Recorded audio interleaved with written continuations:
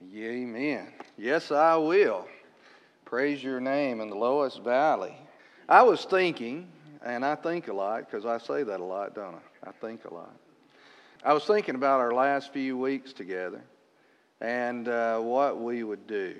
And so we're going to be in the book of 1 Thessalonians. 1 Thessalonians. And we're going to do like a little, I can't cover all of the book of 1 Thessalonians in 3 weeks, of course. And so we're going to be thinking about this idea while we're waiting.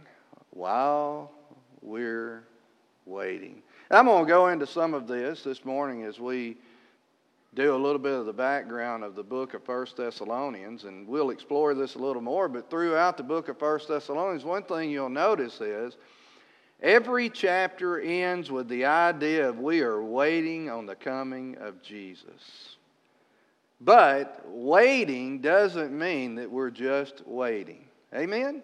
And so I want us to think about that this week as we go through this series. Also, I would like to say this just on a personal level. I covet your prayers. I really do. I know that this is a difficult time for you. It's a difficult time for me and for the staff and everyone with transitions taking place. But I need your prayers. I don't want you to fail me now when it comes to praying. Pray for me more than you ever have. I covet your prayers. I covet your prayer support in that way as we take on a challenging church plant. And so I realize that within myself, I don't have the ability to do what needs to be done. That through Jesus and His strength is the only way that I can do what He's called me to do. And so when people pray, it makes a difference. And so I covet that you would be praying for us in the next few weeks as we make this transition. But don't stop there, please. Please pray for us as we continue to try to do a work for the Lord there. And so I covet your prayers. But we're going to begin at the beginning of 1 Thessalonians. And so look with me in 1 Thessalonians chapter 1. There's only 10 verses here in chapter 1. And so we're going to read these 10 verses of 1 Thessalonians. It says, Paul, Silvanus, and Timothy, to the church of the Thessalonians in God the Father and the Lord Jesus Christ, grace to you and peace. We give thanks to God always for all of you, constantly mentioning you in our prayers.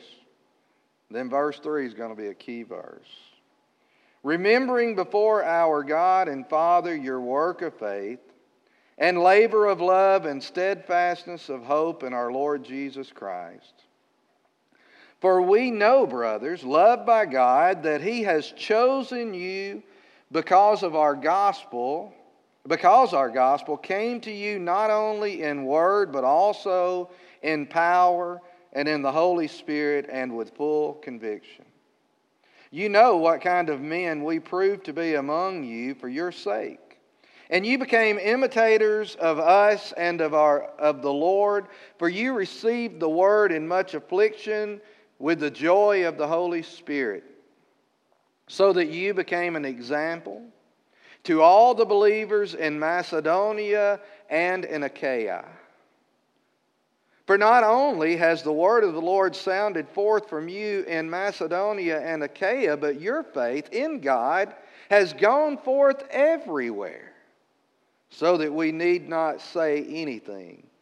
For they themselves report concerning us the kind of reception we had among you, and how you turned to God from idols to serve the living and true God, and to wait for His Son from heaven, whom He raised from the dead, Jesus, who delivers us from the wrath to come. Let's pray. Heavenly Father, we thank you so much. I thank you for your word. And Lord, we just pray now that you would bless the reading of your word, that you would speak through us, and you receive all the praise and glory in Jesus' name. Amen. We're going to be talking about while we're waiting, and the first sermon title of this series is going to be Resolutions for a Church in Waiting. Resolutions. In fact, I believe there's 3 resolutions here for a church in waiting. Now, to kind of understand where I'm coming from with this whole idea of waiting, we need to reflect back on Acts chapter 17. In Acts chapter 17, verses 1 through 9, it gives us the story of Paul first going into Thessalonica and sharing the gospel. And it tells us, as his custom was, he went to the synagogue, and he began to share with the Jewish people about Jesus Christ and how Jesus was the Messiah. And as we read the story, we see that some believed and some didn't. And some became jealous of Paul because some had put their trust in Jesus Christ, and so they stirred up the crowds. They stirred up a riot within the city, and they arrested some folks from the house of Jason, and they brought him before the council, and he had to pledge a bond to get freed from that, and they would have loved to have killed Paul if they could have. But they urged Paul to leave the area, and so he left the area and he went to Berea, and he shared with them in Berea. And Paul left prematurely. He felt as if he had not completed what God had sent him there to do. He felt like that he had not fully established them in the faith. And so he sends Timothy back to get a report because he's concerned about the struggling. They got off to a great start, but a rocky start. So he was concerned about the church of Thessalonica. So as he's sailing away to Athens, he sends back Timothy to bring him word about Thessalonica. And I'm sure that Timothy, as he's going into Thessalonica, he's probably thinking, the church might have just disbanded. With all the upheaval and all of the persecution and all of the riots and all the things that they had to face and everything that they were going through, it's very likely when I go into the city that I'm going to have to hunt down the Christians. Because they're going to be dispersed. But to his surprise, when he arrives, he finds a thriving church. A church that is going through persecution with hope. A church that is laboring in love and doing the work of faith. A growing, striving church. And so he goes back to Paul and he says, hey, the church is flourishing in Thessalonica. And so Paul writes these words back to the church of Thessalonica, and I can just imagine that he's overjoyed and in amazement because he wasn't able to spend the time that he thought he needed to spend with them, and they're still thriving. And it's an eager church, and they're active in love, and they're steadfast in their hope. And as he writes back, he commends them for what they're doing while they're waiting on the coming of the Lord Jesus Christ. Now, it's interesting that they're waiting, but they're not just waiting. We see here that there's something going on. We see these 3 resolutions of a waiting church. And I thought about us, because we're waiting for Jesus, right? We're waiting for Jesus. He's coming. We know He's coming. We see the conditions of our world. We're convinced that His coming is closer than it's ever been. Amen. But we're also waiting for a pastor, aren't we? But waiting is not just for waiting. Waiting is not just for waiting. When you wait, you don't have to just wait. In fact, we're commanded that while we're waiting for Jesus, we're not to just wait. It says when He comes, will He find us about His business? Will He find us busy?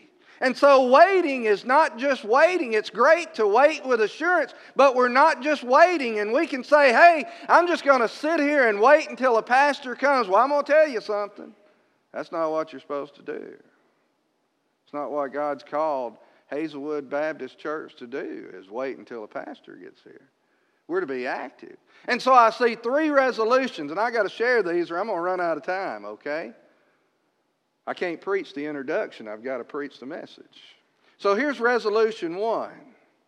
While we're waiting, we will work while we are waiting. If we look at verse 3, it's really the key verse, and it really explains the whole rest of this chapter. It's the summary verse of this entire chapter, maybe even the entire book. And he says this in verse 3. Look at it with me again. He says, remembering before our God and Father your work of faith and labor of love and steadfastness of hope in our Lord Jesus Christ. He says that they have the work of faith. And I love the way that Paul qualifies that word work. He says it's the work of faith, not the work for salvation, not the work for grace, not the work for acceptance or work for prestige. It is the work that is generated by genuine faith. It's faith that works. It's faith that is a result, or work that is a faith. Hold on, let me start over. It is a work that is a result of our faith, right? It's faith that works. And so it's not that we're working for salvation, but rather we're working because of salvation. And so Paul says that these works demonstrate that the Thessalonian believers were chosen by God, is what he says. These works show him that they were chosen by God, or some translations may say elected by God. And the word here for election is eklogen. Eklogen. E-K-L-O-G-E-N in the English language. It's made up of 2 words. It's ek, which means out of or from, and then logan is the idea of telling. And so literally Paul is saying that these believers were chosen out of the world by the message of the gospel. That literally when you and I are sharing the gospel, we're calling people out of the world to Christ. That's the whole idea of being chosen or elected, chosen by the gospel. And all we have is the gospel message to call people out of the world to God. And how do we know if there is genuine faith? Well, works of faith will follow. If someone truly trusts Christ, works of faith will follow. You can't stop them because we are compelled by our gratitude to serve the Lord Jesus. Something about that compels us. Let me give you some examples of that. You remember in the Gospel of John chapter 4, verse 28 and 30 kind of give us the summary of the tale. But in chapter 4, Jesus meets the Samaritan woman at the well. You remember that? He goes through this long dialogue with her, talking about who He is and how He is the living water, and if she partakes of Him, then she'll never thirst again. We see a picture of the gospel there, how conviction comes into our life, and how Jesus is openly revealed for who He is, and how she embraces faith in Him. In verses 28 through 30, it says that she leaves her water pot behind. And she goes into the city to tell everyone about this man that she has met. Something about genuine faith compels us to the work of faith. Let me give you another example. If you remember in Mark chapter 5, Jesus runs into this man in the cemetery that is possessed by a legion of demons. You remember that? And no one could control him. He broke every chain and tether that they put upon him. He would rip his clothes off and run through the graveyard naked. And when Jesus came to town, Jesus healed him and set him free of those demons. And in chapter 5, verse 20, it says that he went into all the surrounding cities and witnessed to what Jesus had done for him. Something about genuine faith brings about the work of faith. You remember in Acts chapter 1, verse 8, Jesus says this. He says, when the Holy Spirit shall come upon you, You shall receive power when the Holy Spirit has come upon you, and you shall be what? My witnesses in Jerusalem, Judea, Samaria, and the uttermost parts of the earth. Something about genuine faith produces the work of faith. Well, how did this show in the Thessalonians? Paul says this. He says that they became imitators of Paul and of his associates in verse 6. Joy even in the midst of afflictions, he said. They became imitators of him in much affliction. They became examples to everyone in the area, it says in verse 7. They became an example to other people. They lived exemplary lives. Here's the third thing. They turned away from idols in their life, and that was reflected in service to the living and true God. In other words, they turned away from serving idols to serving the true and living God in verse 9. Do you know how you can tell if you have idols in your life? You no longer have time to serve God, because idols occupy all of our time. Amen? That's what Paul's saying right here. We know we have idols in our life. We don't have time to serve God anymore because those idols demand all of our time. And then a fourth thing, they were known for the gospel. In verse 8, he says that the gospel had sounded forth from them in Macedonia and Achaia, and even he goes on, the report of them had went all around the world. So that's how he knew that they had genuine faith. That's how it showed up in the lives of them. So while we're waiting, we do the work of faith. I mean, we just keep on working the work of faith. We're not working to please a preacher. We're not working to please a deacon body. We're not working so that we can show everybody how Christian we are. We're compelled to work the work of faith. I mean, we're working because genuine faith lives within us, and genuine faith produces work in our lives. And so while you're waiting for Jesus to come, while you're waiting for a pastor, work the work of faith that God compels you to do. Keep on going. Don't quit. I know what our tendency is because I've been there too. Everybody else is quitting. I'm just going to quit. I've been there. I've done that. I've done my part. I've raised my kids. I've helped raise kids in the church. I'm old enough to just lay my tools down and retire. You don't retire from the Christian life. You don't retire from the Christian life. We work until Jesus comes. We strive until Jesus comes. We share the gospel until Jesus comes. The church keeps moving until Jesus arrives. And when He arrives, then we can lay those tools down. But we keep working the work of faith. Resolution 1 that we need to make is, while we're waiting, we will work the work of faith. The second resolution seems very similar to this one. While we're waiting, that's the third one. Not second. We will love. We will love while we're waiting. Notice what he says, and it's interesting to me. He says, labor of love. You know, the first thing that kind of goes through my mind when I think about that is it's a job to love some people. Amen? Don't we think about that? It's a job to love some people, but that's not exactly, I think there is a hint of that in that term, labor of love. But that's not exactly what it's saying. And it's obvious as we look at that with work of faith and then labor of love. Isn't work and labor synonymous with one another? Yes, it's synonymous with one another. But the difference is work is sometimes not laborious, especially faith work. Faith work is not that laborious. I can do work that is motivated by faith all day long. But all the work that is necessary in the Christian life is not faith-filled work. Sometimes we have labor.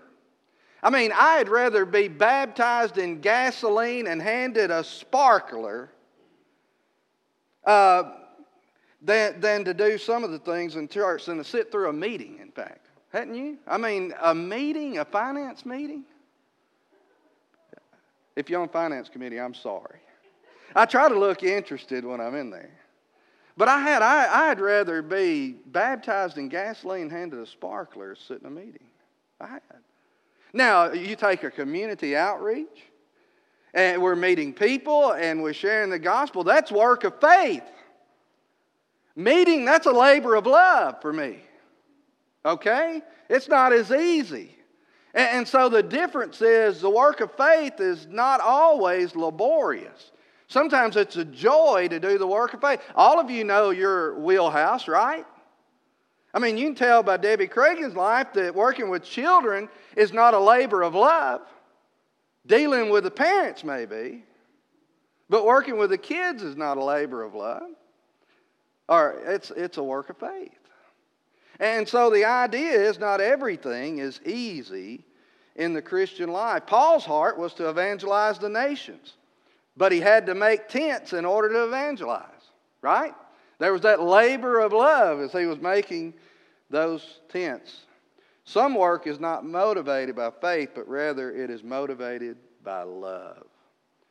And that is in the context of that Greek sentence. It is the motivation. Love is the motivation in that sentence. Love causes us to go beyond ourselves, beyond our comforts and preferences, and do what is necessary. Now, I know that there's a lot going on in our world that we don't agree with and we feel ill-equipped to handle, but love engages. Love engages. Love shows genuine concern for the person even if you don't agree with the behavior. That's a labor of love. Love goes the extra mile. When someone, even if you don't enjoy the journey, it goes the extra mile with someone even if you don't enjoy that journey. Love risks losing for the betterment of someone else. That's a labor of love. Love confronts and corrects for the benefit of the one confronted, not just for us to be right. So love does all those things. That's why love can be laborious at times. I love, and let's just turn over there. Let's do it. 1 Corinthians chapter 13. Let's just go over there and look at this for a minute. He says, if I speak in tongues of men and of angels, but have not love, I am a noisy gong or a clanging cymbal. And if I have prophetic powers and understand all mysteries and all knowledge, and if I have all faith so as to remove mountains, but have not love, I am nothing. If I give away all I have, and if I deliver up my body to be burned, but not have love, I gain nothing. That does not sound like a pleasant thing to do, does it? Love is patient and kind. Love does not envy or boast. It is not arrogant or rude. It does not insist on its own way. It is not irritable or resentful. It does not rejoice at wrongdoing, but rejoices with truth. Now listen to this. Love bears all things, believes all things, hopes all things, endures all things. Love can be laborious. Love can be difficult. Love does not quit. And I want to tell you something. Love has to continue right here at HBC. Even in a time of transition, you have to do the hard work of loving your community. And there's a lot that goes on in our community that I don't like. Amen? There's people that do a lot of things that I don't like, but we love them and we do the labor of loving and reaching out to them. Love must continue. Resolution 2. We will love while we're waiting. Here's resolution 3. We will endure in hope while we wait. You notice again in 1 Thessalonians chapter 1, that verse, and if you read on through chapter 13 of 1 Corinthians, it talks about faith, hope, and love. That's the 3 cardinal virtues of the church. Faith, hope, and love. Greatest of these is love, he says. We hope. We have this hope within us. Paul knew the persecution that was in Thessalonica. because those that troubled him there followed him to Berea and all over the place, tormenting him. He knew about the persecution that they were going through. He talked about how they received the word in much affliction. He knew that the Thessalonians was going through a lot. In chapter 17 of Acts, verses 5 and 6, they attacked the house of Jason and drug him and other believers before the city council. He knew what kind of difficulties they were enduring. Being a Christian in Thessalonica wasn't easy. But they didn't lose hope. They didn't lose hope. Why? Because they were looking up. They were looking up. They weren't looking at their circumstances for their source of hope. They were looking up. Now, I want you to notice something. Just kind of breeze through 1 Thessalonians here with me. And I said this earlier, but I want you to see this. He reinforces the fact that Jesus is coming. You know, you can bear any difficulty that comes your way if you know that help is on the way, right? If you know that help is on the way, you can bear just about anything that comes your way. And so Paul reinforces at the end of every chapter, he reinforces this idea that they're waiting on the coming of our Lord and Savior Jesus Christ. If you look in verse 10, here's how verse 10 of chapter 1, it says, "And to wait for his Son from heaven, whom he raised from the dead, Jesus, who delivers us from the wrath to come." He's saying this temporary persecution is nothing, because Jesus has delivered you from the greatest judgment that you would ever have to face, the wrath of God. In chapter 2, verse 19, he says, "For what is our hope, or joy, or crown of boasting before our Lord at his coming? Is it not you? For you are our glory and joy." He says Jesus is coming. In chapter 3, he says Jesus is coming, so that he may establish your hearts blameless in holiness before our God and Father at the coming of our Lord Jesus with all his saints. I love that one, by the way. Jesus is coming. He's bringing me with him. If I'm dead when he comes, I'm coming with him. He's coming with all of his saints.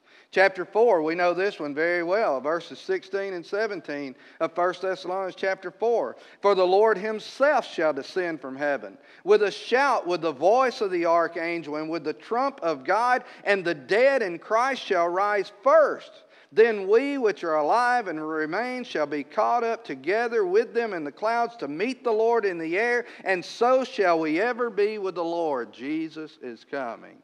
And then in chapter 5, he says this, verse 23, "Now may the God of peace himself sanctify you completely, and may your whole spirit, soul, and body be kept blameless at the coming of our Lord Jesus Christ."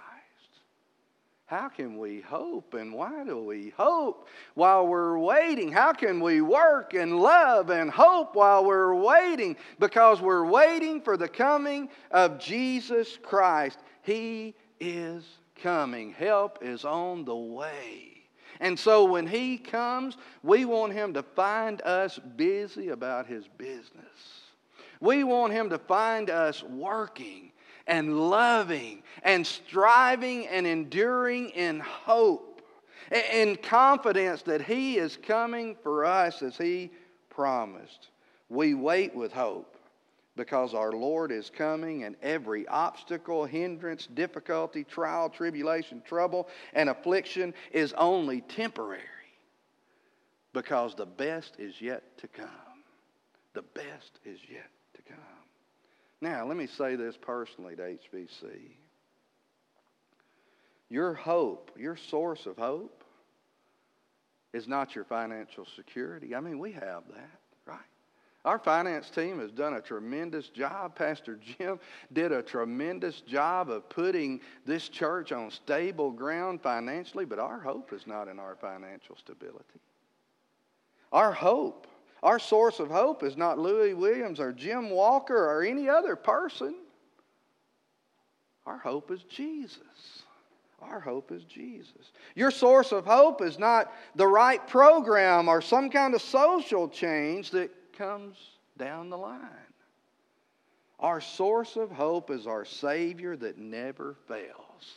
The God that never lies, the King that is coming, the victory that has already been won, and the eternal life that has already been secured in the person of Jesus Christ. And with that hope, we can't lose.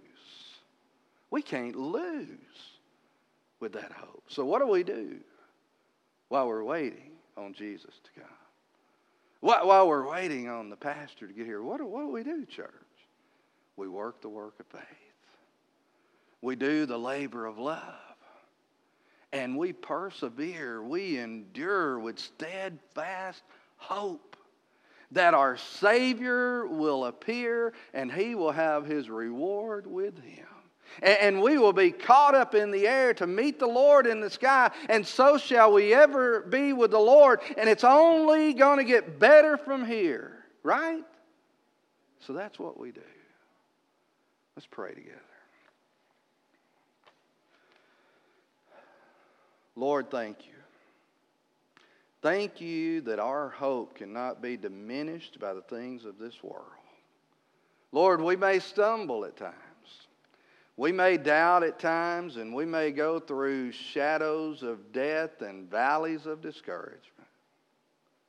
But Lord, our Savior, He is coming to receive us, that where He is, there we may be also.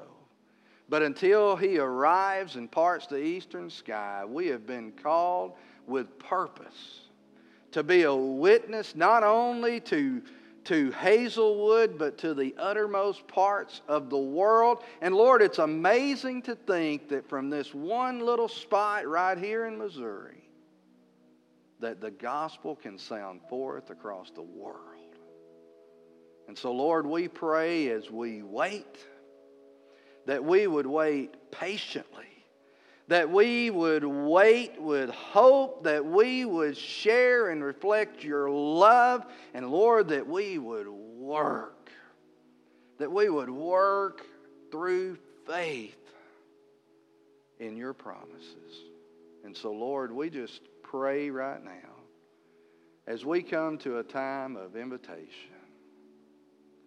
If there's someone here that they don't have that hope, that they would see that this is not something that is stoked up within us, but it's something that resides in the person of Jesus Christ. That He laid down His life to grant them forgiveness of their sins and give them a relationship with the Creator of this world, all that we see and all that we don't see. And that through faith in Him and trust in His accomplished work on the cross and His resurrected life, that they can become a new creature that is filled with hope and promise. And so I pray this morning, if there's one here that's never trusted you, that today would be the day that they put their faith in you. And Lord, I pray for any member of this church right now that may be discouraged, that may be downtrodden, that right now you would put hope in their heart that is so deep that it would generate love and faith that works. And so, Lord, I just pray that you would work in our lives, that we would be strengthened for what you've called us to do, and Lord, that we would look ahead to the fields that are white for harvest, and that we would do all that we can do to our very best for you until you come. So, Lord, have your way now during this time. We'll give you the praise for it. In Jesus' name.